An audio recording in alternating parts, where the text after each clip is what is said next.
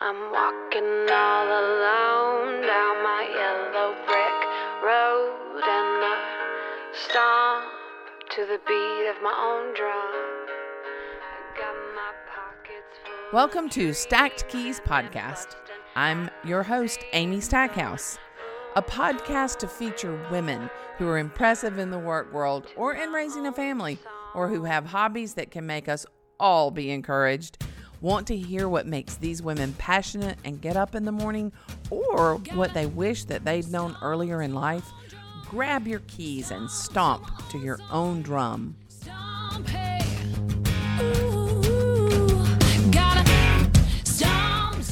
Well, today I am in Crisp County and Cordele, Georgia, and I am with Jenna Rhodes. Yes. Welcome. Thank you so much. I'm honored. Well, I'm very excited to share who you are and what you're about with the audience. So we'll just jump right in and kind of tell us, who is Jenna today? Who would people know you as today? They may know me as Jenna Stanford Rhodes. I've grown up in Cordele pretty much my whole life, and I did pageants growing up. I was real active in sports and cheer, and really big in the community as far as volunteering with hospice and doing a lot of things of that nature. And I graduated from high school here.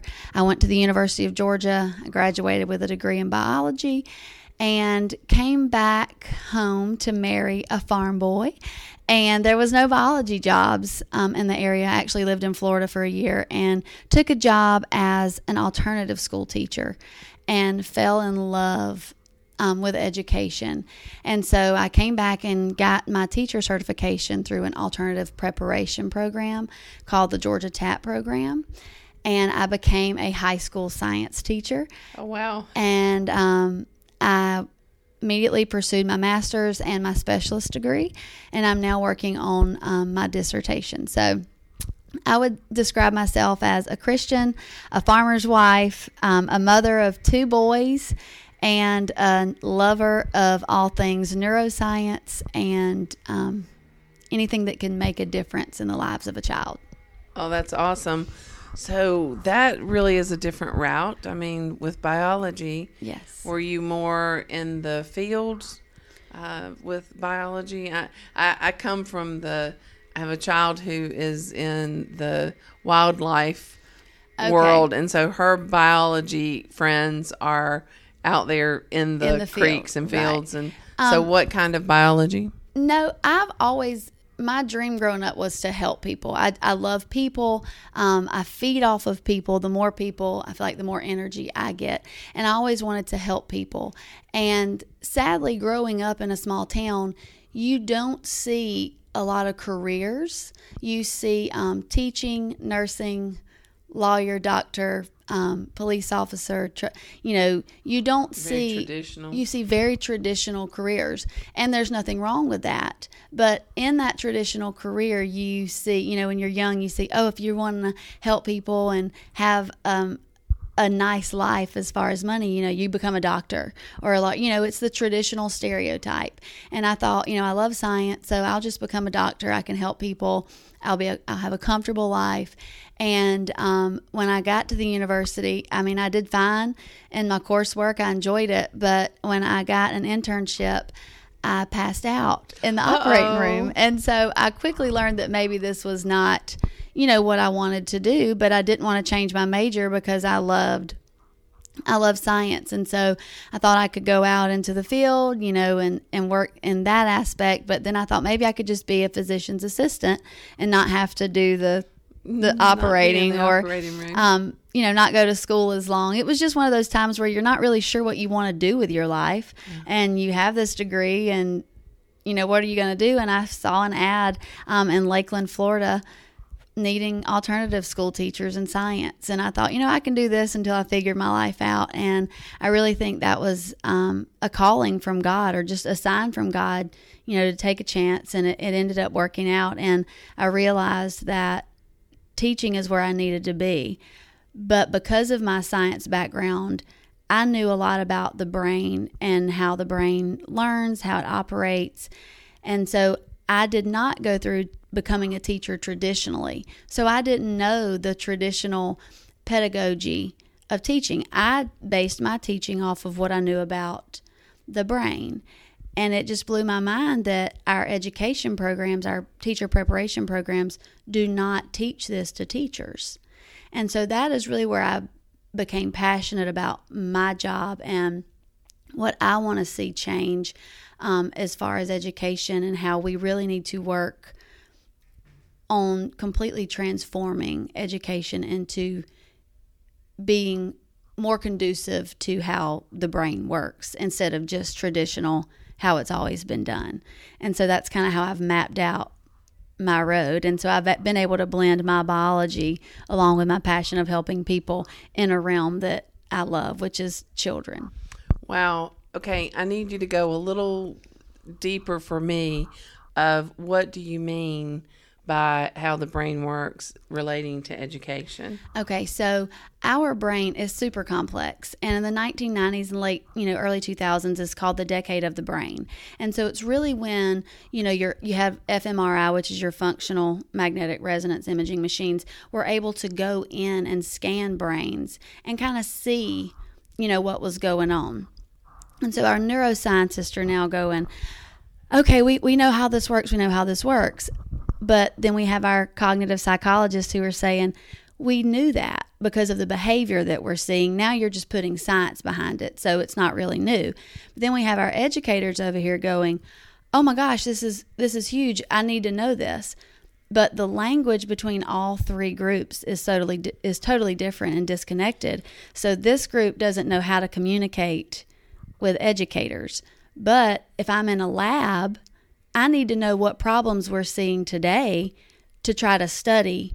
So we need to blend together. So our brain doesn't learn by sitting. So every 15 minutes, your brain really needs a break. You need to get outside. You need to play, because then that awakens your brain and it heightens your receptors to receive information and make it stick more. So in one of the books by John Medina, it's called Brain Rules. He literally says school does everything to the brain that we're not supposed to do. Oh, wow. We put them in a closed environment. We put them in a classroom. We tell them to sit here and listen. Your brain doesn't work like that. It thrives on novelty, and it thrives on security. But really, what we need is, every 5 or 10 minutes, have the kids get active again, sit them back down, and now they're more receptive to what you're about to present to them. And when I say 5 to 10 minutes, and you don't even have to get up, he's actually won Professor of the Year for years, because what he does is he teaches a lesson, and every 10 to 15 minutes he throws in an emotional story linking to the content. Well, any kind of emotion draws people back in. And so it wakes their brain back up, makes them connect, and now you're able to get back into your content and teach them again, because you've caught their attention. And so here, and traditionally, you sit here, you do exactly what I say, because that's what we've always done. But it doesn't really, your brain doesn't learn that way. Mm-hmm. And that's why, in the past, you had people that could complete school and people that could not. And it wasn't their fault. It was because we were trying to force them into doing something that their brain just really wasn't, almost not capable of, because we weren't working with them in the correct way. Okay. But that means change at a core level. Yes. Which takes getting people on board. Yes. And money. And I know we like to have science and research behind what we're doing, and it makes it more believable and maybe a little easier to get across. But, I mean, what do you do? How do you get there? Well, that's actually one of the big things. I'm actually writing my dissertation right now on if we can teach the teachers the neuroscience of learning. And it's a field called mind, brain, and education. And so it's blending these three fields.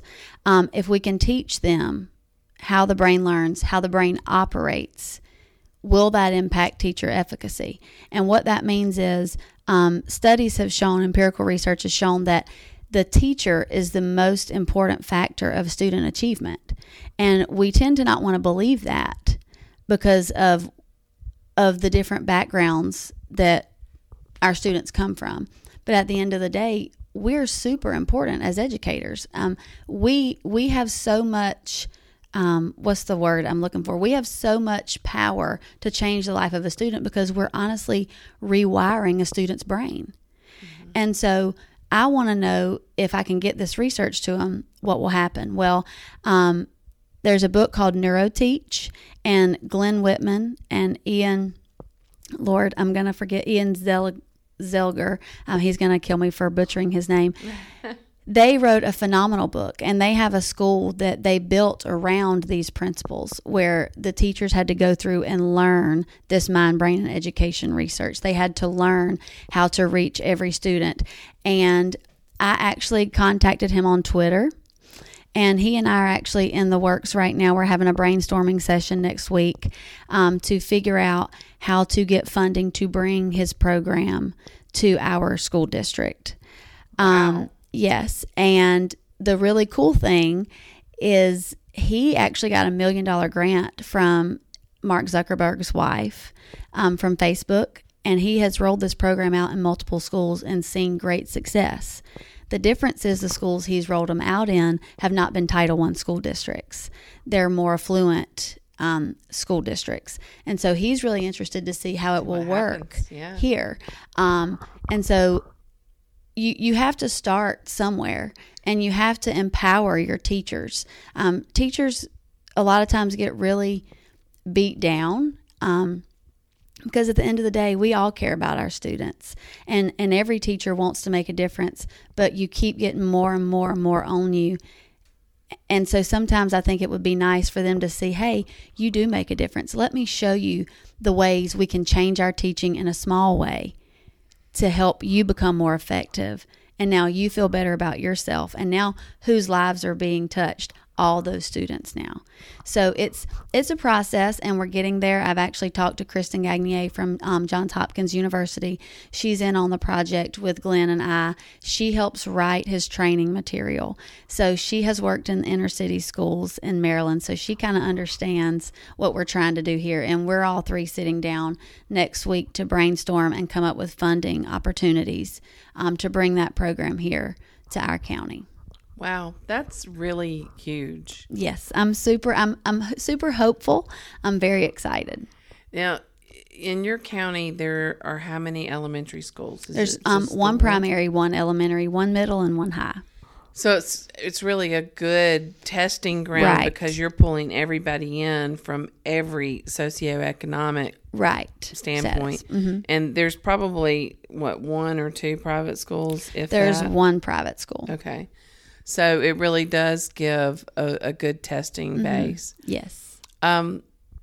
What do teachers think? I mean, in your research that you've pulled together, have you been involved with the teacher straight-on population? Here, I've done some professional development on the neuroscience of learning and making it stick, and it is very well received. I mean, they constantly email me and say, hey, can we get more on this? And they bring it up in their meetings that other people come back and tell me, hey, they talked to me about this. The biggest thing we have to overcome in education is neuromyths. So what happens is these neuroscientists put out these studies, and they put them behind a paid wall in a paid journal. And we don't have access to that. And not only do we not have access, but the language in that is written for fellow neuroscientists. So it's not written for us to really understand and take into practice yet. So what happens is the media and other people get a hold of this, and they oversimplify it. And then they kind of push it to educators. So one of the biggest issues we have in education is like learning styles. So this big marketing company comes in and says, hey, you need to differentiate to your students because of learning styles, and the neuroscience backs it up. So you're either going to be auditory, kinesthetic, visual, and you should teach your kids in that manner. Well, that's a neuromyth. That's not what the research said. The research said we can prefer a learning style, but we learn with multiple modalities, meaning I need to see it, hear it, and if it's possible, maybe be active with it. But I don't have one. You can't teach geometry strictly auditorily. Right. You can't teach Spanish kinesthetically. And that's kind of what they were pushing, and here, I mean, everywhere people bought they bought into the learning style. This is what you give to your visual learners. This is what you get. And they made millions of dollars on something that had no empirical evidence that it worked. And then like the right brain, left brain theory, there's so many neuromyths that we buy into, and we really need to dispel these neuromyths so that we can teach based on scientific evidence and not oversimplification of research. Okay, to oversimplify, how do you do that? How do you get that? I mean, I love journals myself. Right. And so to be able to get in, and I'm a little disappointed that now all of my children are not in programs where they have access to journals. But so how do you? You start with a program like I'm trying to bring in, and the very first part of NeuroTeach, the very first part of I intertwine MBE, which is Mind, Brain, and Education, and NeuroTeach, because NeuroTeach is based off of the principles of Mind, Brain, Education. And so the first, we call it like NeuroTeach 101, and that whole first class is dispelling neuromyths and understanding brain plasticity, which means your brain is constantly changing and learning new things and rewiring every day. Neurogenesis happens until the day you die. So there's a huge myth that if you're going to teach them something, it better be between the ages of, 0 to 4, or, before they turn 8 or before they get to middle school, because they don't learn anymore after that. That is not true. But so many people have it in their head that after this age, it's really hard to get them to learn. That's not accurate. And so we're teaching them that. We're teaching them, the parts of the brain. What does this part do? How does it work together? How does this relate to my field? And then dispelling these neuromyths and teaching them how to not fall into the trap of buying into this again. Teaching them how to be, connoisseurs of information. And with social media and the media, it's just as big of a problem with all adults as it is children. We see something and we immediately think, it's legitimate. And so you start with, what we're trying to do, which is the first course, and teaching them to be, aware of the neuromyths that are out there, learn the parts of the brain that are pertinent to them in their classroom. And then we move into more deeper content, which is teaching them how to be their own researchers in the classroom. Oh, wow. So, but this can change everything. It can change your textbooks, which is a huge money or whole operation. Yes. It changes methodology. So there's a tremendous amount there. So is this program going to be, is it packaged in such a way to where some of those other things will fall by the wayside naturally, or do you know? I'm not sure, and I do not like the word packaged. I feel like in education, well, not even in education, in life in general, we have fallen, we're kind of trapped by a package. We want a package, I agree with you. Package it, and then we can just roll it out like that. Put it in a box because it'll be easy. Yeah. We teach our children from birth, you are unique. Nobody else is like you. You are unique. Nobody else is like you.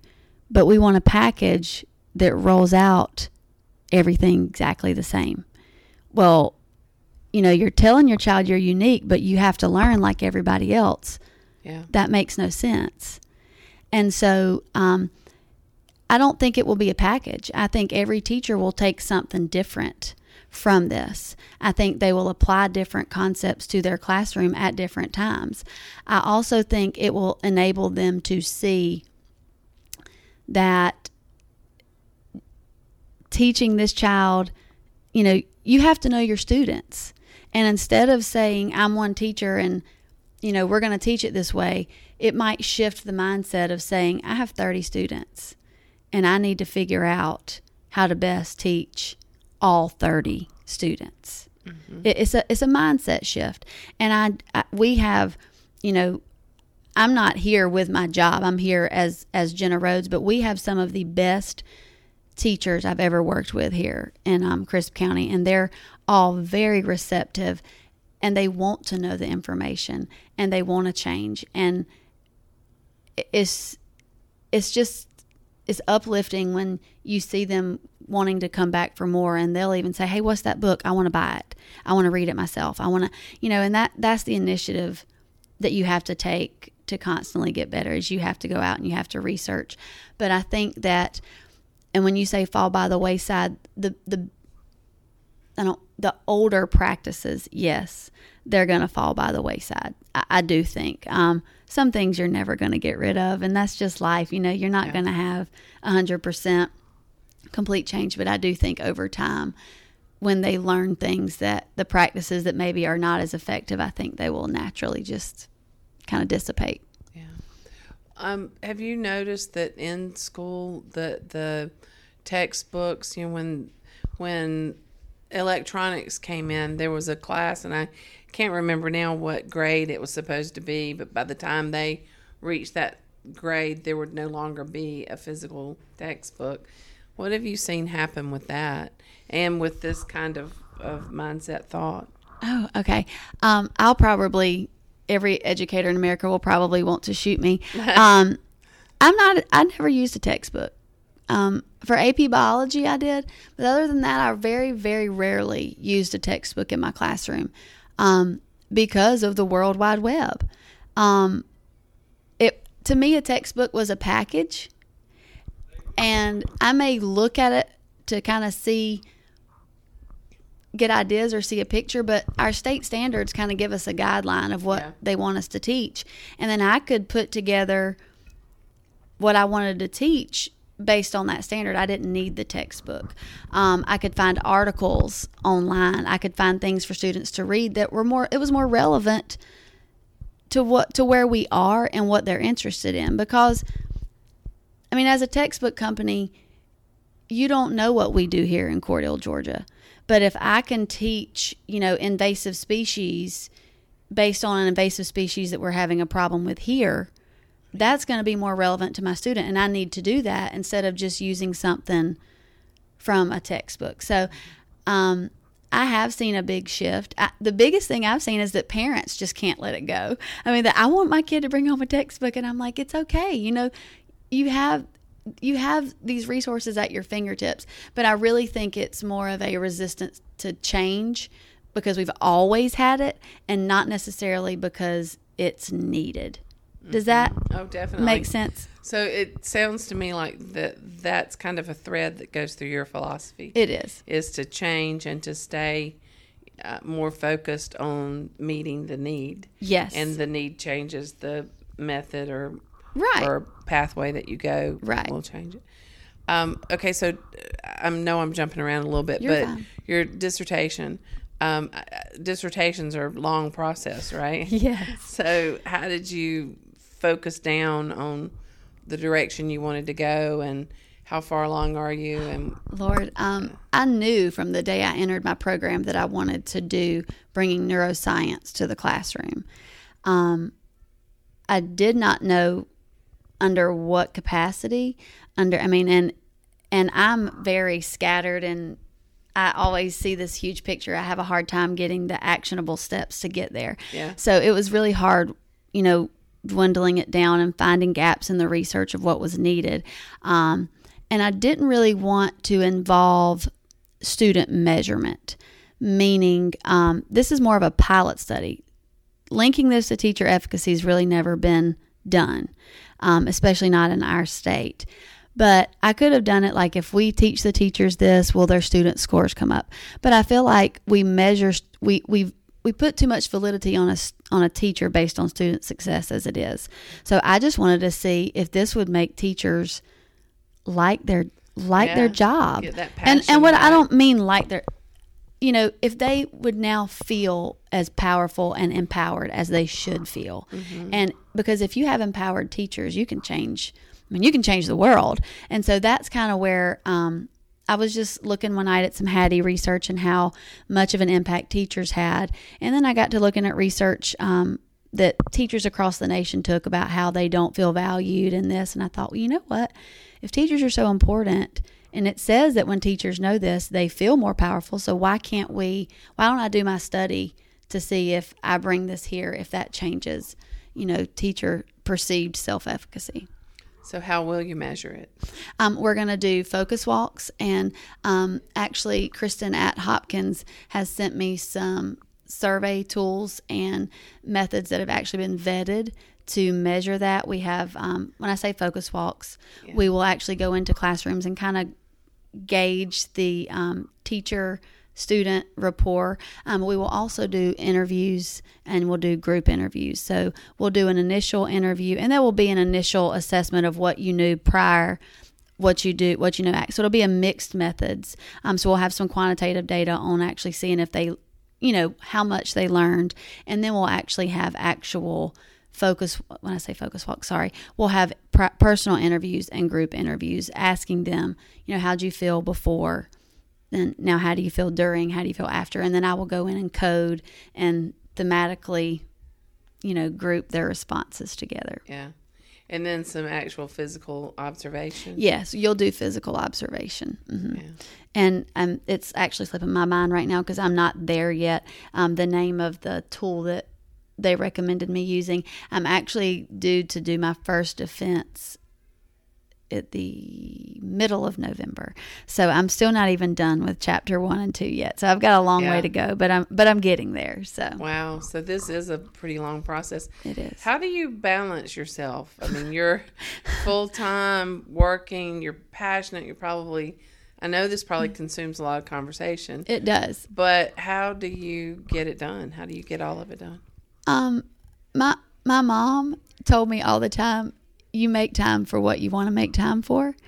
And I don't sleep very much, but it fuels me. I wake up at 4 a.m. and exercise with a group of girlfriends. I go home, I change, I get dressed, I get my kids dressed and fed. And my husband is great. He helps, a lot in the mornings. And, I work all day. I have the kids in the afternoons. We do our activities. I get home at night and I read and I research. But the beauty of what I do is that it's embedded into my job. Right. And so I feel like I'm constantly living my passion and researching because it has everything to do with what I'm doing. So I just don't ever sit down. I really don't. That's what my husband says all the time. He's like, can you just come and sit down? But I don't feel like my brain allows me. I just, there's always something for me to do and to research and figure out. And that's kind of how, I'm wired. And I think some people they're just wired differently. Yeah, exactly. And they can bounce around more, I guess you'd say. Well, you do have to find the balance, and then your kids. And so you have such a vested interest in this. Are your kids in this school system? They are. My kids are here. I'm a product of this school system. I believe in this school system with everything in me, and I want nothing more than to see us become, the number one school system in the state. I love this school system because we're a Title I school, and our county has been rated the county with the highest childhood poverty in the state of Georgia. Childhood poverty affects brain development. I mean, it does. Their brains, people growing up in poverty, their brains are actually not wired in the same way people who did not grow up in poverty, how their brains are wired. They have very little executive functioning skills, which means they're unable to set goals, they're unable to plan ahead, they're unable to control their emotions. And that continues through adulthood. And so the term generational poverty is real, but it's not necessarily poverty. It's because their brain is not wired to make the decisions that they necessarily need to make a change. And so that is one of my passions here. I feel like they get judged or they get pushed to the side when it's not a conscious decision that that they make. It's really something in their brain. They're not given a fair chance. And my dream would be to start this program here with teachers and then to push it out to parents and to our community so that they can learn how to build those executive functioning skills in their children, and for the adults who grew up in poverty, how they can start building those executive functioning skills so they can start making, setting goals and making decisions based on rational reasons, I guess you would say, instead of impulse.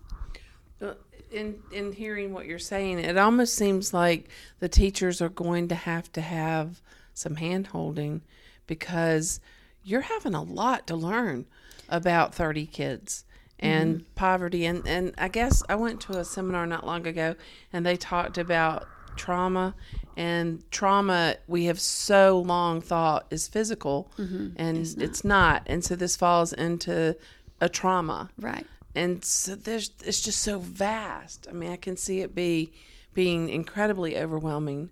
So how do you get them the help to, I mean, a teacher can be as passionate as they want to be, but to realistically get through the day dealing and with be effectively dealing, how? I think you have to, what is it? You take one bite of the elephant at a time. Yeah. And I really think we get bogged down in solving the world's problem instead of solving one student's problem at a time. So my philosophy is, let's get it out there. Let's see what works. And are you going to save all 30 students? You know, there's no program that's 100% effective. It's not, and this is not a program, but you know, nothing is 100% effective. But it will change how we view. It will provide us more empathy to help them. And at the end of the day, I think that's how I tackle it. I say, this is not a silver bullet. There's no such thing. I think we go out, we do what we now know is best for the children, and we help all those that we possibly can. Yeah. And that's kind of how I look at it. And your dissertation will be published? It will. Well, hopefully it will be. That's the goal? That's the goal. So, and so that's part of it is to add to existing research, or are you finding that you're disputing some research that you've come across? Well, some people are saying that, there's no way to link neuroscience and education. Ken Brewer, it's a bridge too far, is what he always says. There's no way, you can take the science and put it into classroom practice. So there are some disputes, and there are people that are saying this is not teaching us anything more than we already knew. And nobody is saying it is. What we're saying is simply we need to make this knowledge available to our teachers. We need to get them to understand how the brain works, how kids can retain information more, how we can better teach all of our students.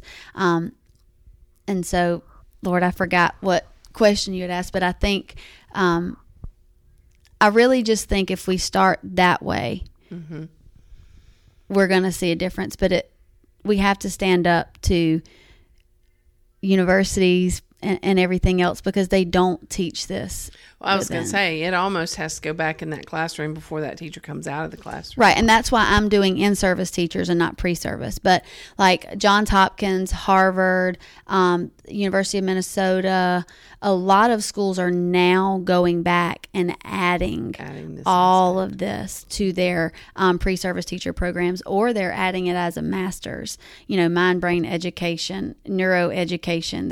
They're because they've realized the importance. And the number, like Dr. Marielle Hardiman, she has brain targeted teaching. And like I said, I don't like a program, but one of the first things she says is that kids have to have an emotional environment in which they're comfortable in.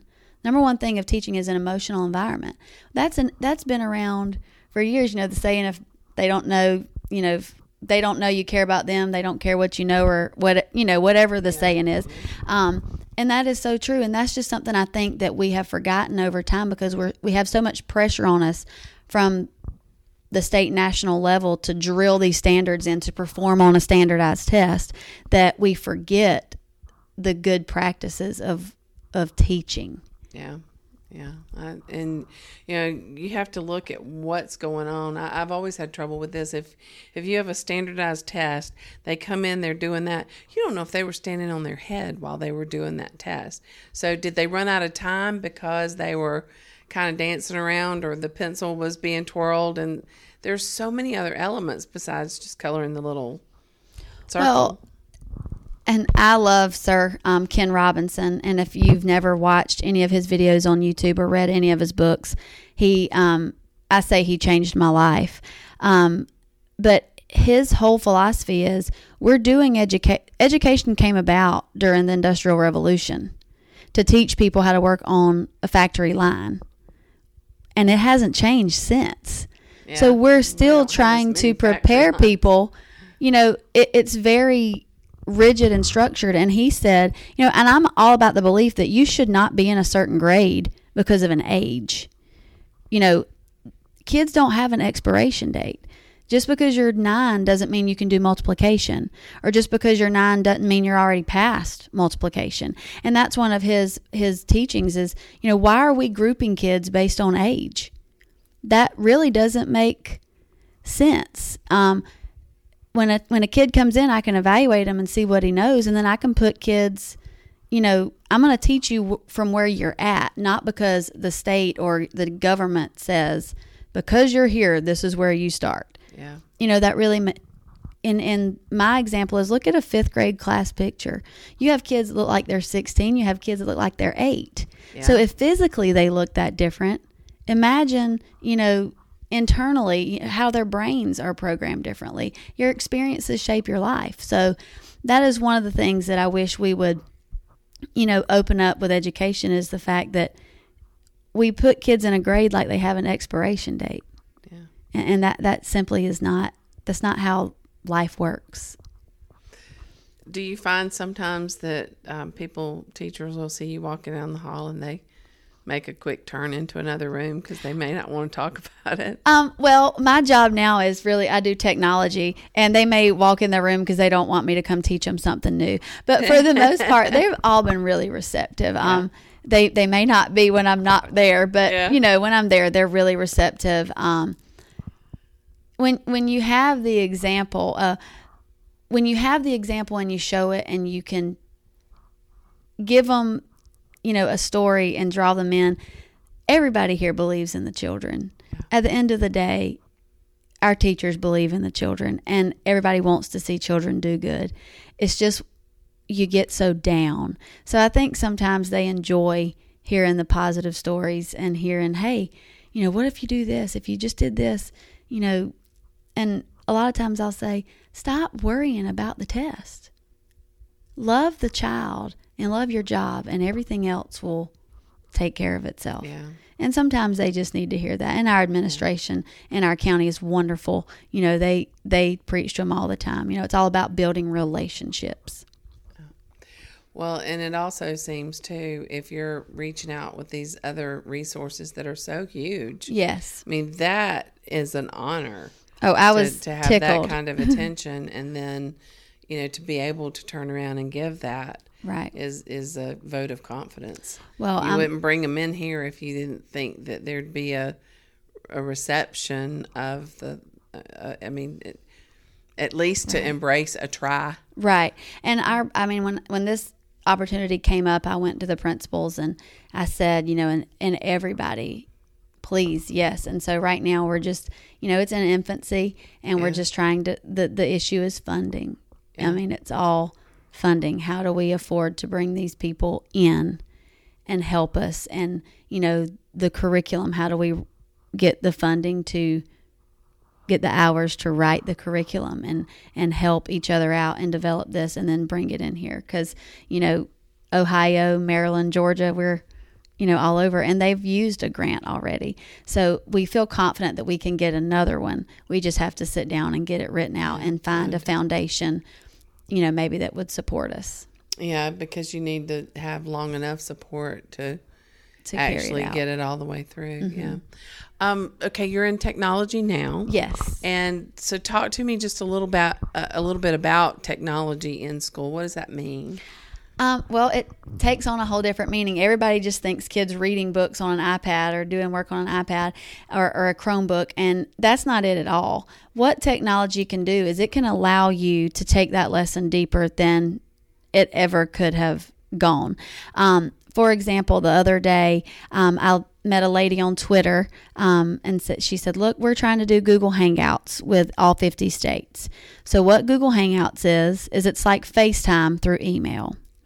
And so I said, look, we have a second grade class that would be willing to do it. They're actually studying maps right now. And so what you do is it's called Mystery Hangout. And so we go in and we teach them the art of asking yes or no questions. And they have to learn map skills. And they have to ask this other classroom yes or no questions to try to figure out where they're located. Oh, that's fun. But the cool thing is because it's like FaceTime, both classes can see each other the whole time. And so the kids go up, they they all say, my name is, they do an introduction for the class. So it's helping them with public speaking skills. It's helping them figure out yes or no questions. They learned map skills. They had to learn time zones. And so the cool thing was, we would ask a question, they would answer, they would ask a question, and then we would mute it. And the kids would come back and talk about it and then say, oh, my question doesn't need to be asked anymore. So they're using their reasoning skills to develop. These are second graders. And they figured it out that this school was from Minnesota. It was from Upper Minnesota. And, it was really neat because after we figured it out, we share fun facts about where we're from. And one of the students in their class said, y'all have on short sleeves and shorts. And we were like, they have on jackets. It was 48 degrees there and 97 degrees here. Wow. And for what second grader gets that opportunity to observe and to see the difference. You can see something on a map, but you don't really get it. But they were able to ask questions, landmarks. I think one kid said, do you have a professional baseball team there?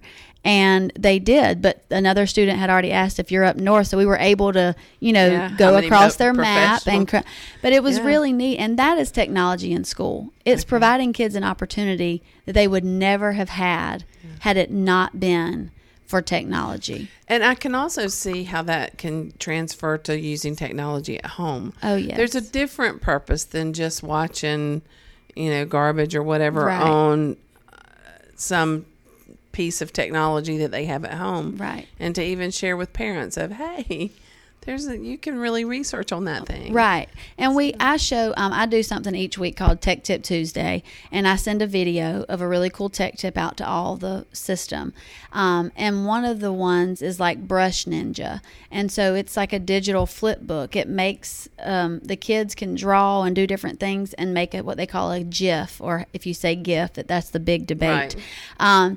And it animates it. And the kids go home and they they get on it at home to do stuff that's not educational. And Auto Draw, which is a Google AI experiment where you draw something and Google says, oh, were you trying to draw this?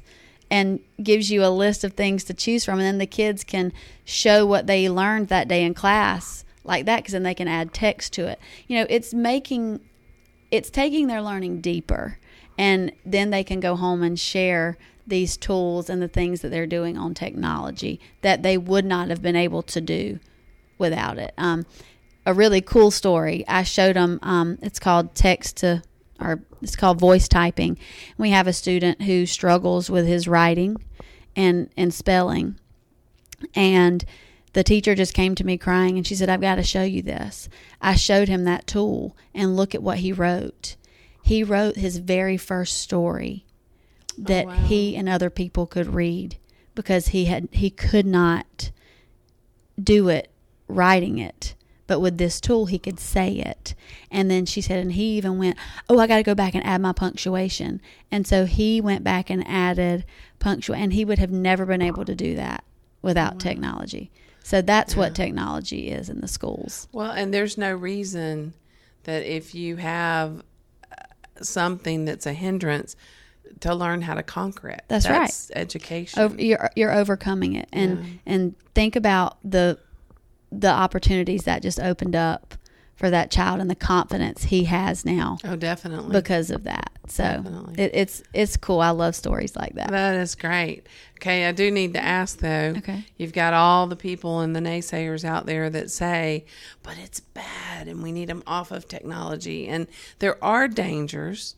So do you instruct, or how do you handle that in the school system? Well, as a parent, I do not allow my children to have, a lot of tech time or screen time at home, because there's a difference in productive screen time and unproductive screen time. So if you're playing a mindless game, your brain is actually switching processes, and you become so engrossed in what you're doing that when somebody takes it away, it really makes you angry. It's changing how you process.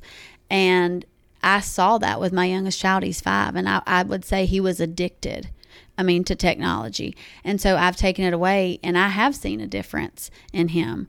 But at school, your kids are not doing, they're not gaming, they're not watching YouTube, they're not doing those type of things, but they are being put in learning environments that allow them to take the content they're learning and take it deeper. They're learning cool tools and tricks, but they're not sitting there becoming a slave to a device like they are when they're doing things on their own free time. Yeah. And did they use it to do school projects away from home? My children? No, just in general education. Do y'all in the elementary grades, I don't guess they have to use it at home, or do they? If they have it at home, then yes, they are more than welcome. We have students that make all kind of presentations. They make movies. We have students here that make vocabulary videos on WeVideo. We have a news station, and they can work on that at home. Mm-hmm. And from what I've seen, the parents don't mind it then, because there's a purpose behind it other than mindless entertainment, I guess you would say. Well, being in an area that is full of poverty, do you see that there's a huge divide between what some kids have at home and some kids don't? And do you have to cope with that here? I would be willing to say that almost every child has a parent or has somebody at home with a smartphone that has the apps and all those things, but very few children have like Chromebooks and things at home. Most of them do have a computer, but some of our children in poverty, they do not have that type of device at home. Luckily, what we do here, almost everything they can utilize from an app, or our teachers are very understanding, and we don't really give. Technology is not the only means to getting the assignment done. We have options, so that makes it nice. And then we also allow students, sometimes they'll allow them to check it out, things like that. Oh, okay. All right. Well, I have a couple of other questions, and we'll need to wrap up, I'm sure. But is this where you saw you were headed as you were coming out of school, launching into life? No. Is this the passion that no, I grew up I'm telling you, I could talk for hours and you probably still would have no idea what I was talking about, but I grew up singing.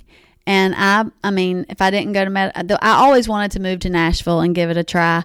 My mom and her 2 sisters actually did, and so she was terrified of me doing that. So I did pageants, and my dream, I graduate, I'm going to move to Nashville and become famous. But I met my husband in the middle of all that and decided, I didn't want to go that route anymore. And when I came home, I said I would never move back here. I would never live in a small town. Never. I learned from an early age never to say never, because you always do what you say you never will. Yeah. But I don't regret it one bit, because I feel like I was planted somewhere that I could make a difference, because I have so many ties and I can reach out, and I have the support of a small town and of a small community, a small town community. We really do band together and help other people. So I feel like this is kind of where I needed to be to start making a difference in what I want to see a difference made in, which is the lives of children and people in general. Yeah, I can see where you're affecting families. You may have the younger child in here, but it has impact at home. Right. Well, for sure. All right. If you had one superpower, 24 hours, and that's all you had, What would be your superpower, and what would you do with it, and why? So I could only have it for 24 hours? Just 24 hours. Oh, my goodness. If I could have it for more than 24 hours, it would be the ability to not sleep. But if I could only have a superpower for 24 hours, it would probably be to clone.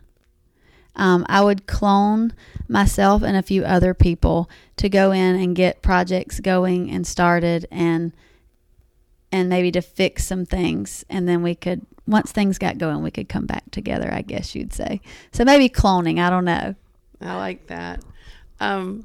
What kind of advice would you give?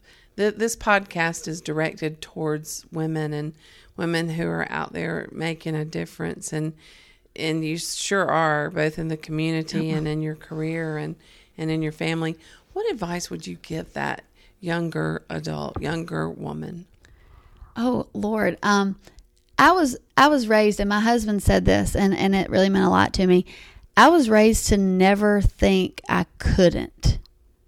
Like, there was just never, there was never a room that I would walk into and feel uncomfortable or feel like I didn't belong, or there was never something that I said, I'm going to do this, that I was ever told, no, you can't. If you want something, you just go for it. And that's just it.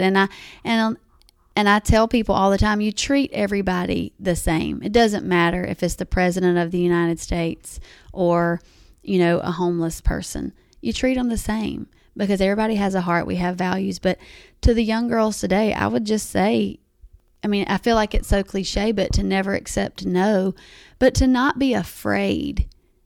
To not be afraid of no. It's no.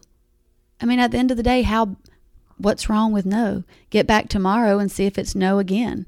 Go back to the drawing board and ask it another way and see if it's no again. Keep going until you turn that no into a yes. And that's kind of how I live Okay, well, you said it won't work this way, but I'm going to go back. I'm going to try it this way. You just don't back down. And if you will take that to heart, you'll go far. And to me, you'll have a fulfilled life, because you just feel like, you really do feel like the world's at your fingertips. You just have to go find a way to get it in your whole hand. Are there any failures that you have just gone, oh man, if only I just hadn't done that, or a success that just stands out in your mind? There's always failure. I tell my students, I would tell my students, and I tell my kids, if you don't fail, that means you're not trying anything new. That's what Bill Gates, that was what I've read, that he would ask his kids at dinner every night, what'd you fail at today? Because if you're not failing, you're not trying. Failure is not bad. It's how you respond to failure.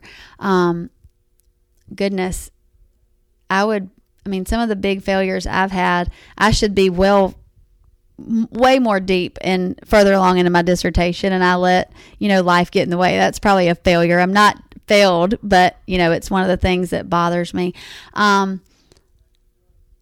As far as the success, I would just say my family. I really value, a big success of mine is keeping my family time, and keeping that sacred, and not worrying about if the house is clean or my clothes are washed, or, I have clothes, I'm not saying that, but that kind of stuff doesn't bother me. I want to build experiences. And so I think my success has been living in the moment instead of always looking at ahead or in my past, living just right now. I still plan, but living in the right now and soaking it in. I think that's probably one of my biggest successes. That's awesome. Is there anything, we've gone down a whole lot of different paths. I know, Is there I'm something? No, I love it. That's the whole point. Is there anything that we haven't covered that you want to make sure that you do? Oh, Lord. I don't know. I would just say probably always remember, why you do something. Always remember the reason why, because it is easy to get bogged down when you hear no, and you get you forget, always remember that spark that made you want to get started. I think that's what I would tell people, because if you forget that spark, then the passion is going to fade with every no. So you just always remember the why, and just always keep, God and your family first, and then I think everything else will fall into place. Thank you so much for joining us today. It's been awesome. Yes, I've enjoyed it. Thank you. Thanks.